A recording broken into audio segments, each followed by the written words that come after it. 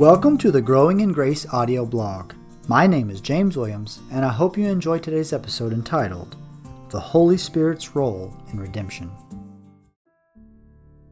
What role does the Holy Spirit play in a person's redemption? In a previous post, we saw that the general call of the gospel goes out to all people. Why then are some saved and some not? Today we'll examine chapter 6 of the second volume of Great Doctrines of the Bible by Martin Lloyd-Jones entitled, The Work of the Holy Spirit in Redemption. 5 views of the Spirit's work in salvation. In this chapter, Lloyd-Jones explains 5 different views regarding the Spirit's work in salvation. First, the Pelagian view. Pelagius did not believe in original sin and argued that men and women are neither inherently good or evil, but instead are neutral. In this neutral state, every person has free will to choose the good or evil, to believe God's word or not. The Holy Spirit, according to this view, produces the Scripture but does nothing to affect salvation in mankind. It's completely up to man to accept or reject it. Second, there's the semi-Pelagian view. This group saw the Pelagian view a little too extreme. They argue that the Holy Spirit does help men and women, but love originates in the people themselves. People, because of something in themselves, want to know God, so therefore the Holy Spirit comes and helps them. They agree that it's completely up to the person, but the person needs the Holy Spirit's help once they decide.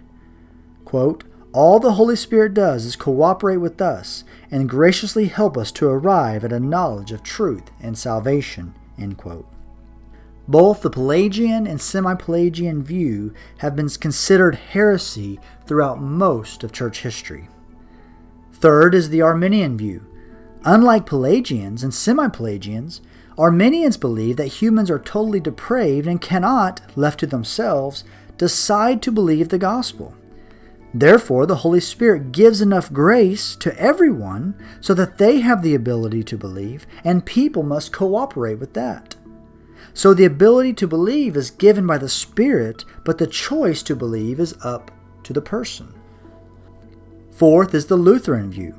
According to Lloyd-Jones, the Lutheran view teaches that man is dead in their sins and thus cannot be saved without God's grace working in them. The Holy Spirit does this work in man. However, man is able to resist it. While this is similar to Arminianism, there is a subtle difference. Quote, Arminianism says that people must cooperate. The Lutheran does not say that. He says they are incapable of cooperating positively, but they are capable of resisting negatively. End quote. People can't start the process, but they can stop it, so to speak. Fifth is the Reformed view. According to this view, men and women are totally depraved and completely helpless. The only way one can be saved is by the work of the Holy Spirit bringing about salvation. The Spirit is the one who enables people to believe.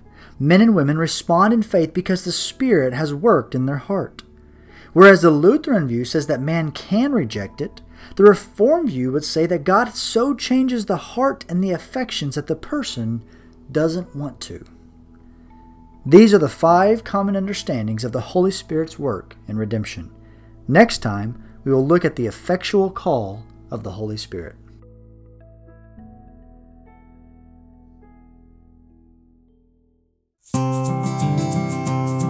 Thank you for listening to the Growing in Grace podcast. I pray this episode served you well. If so, consider sharing on social media or leaving a rating on iTunes so that others might be encouraged as well. May God strengthen you this week as you continue to grow in grace.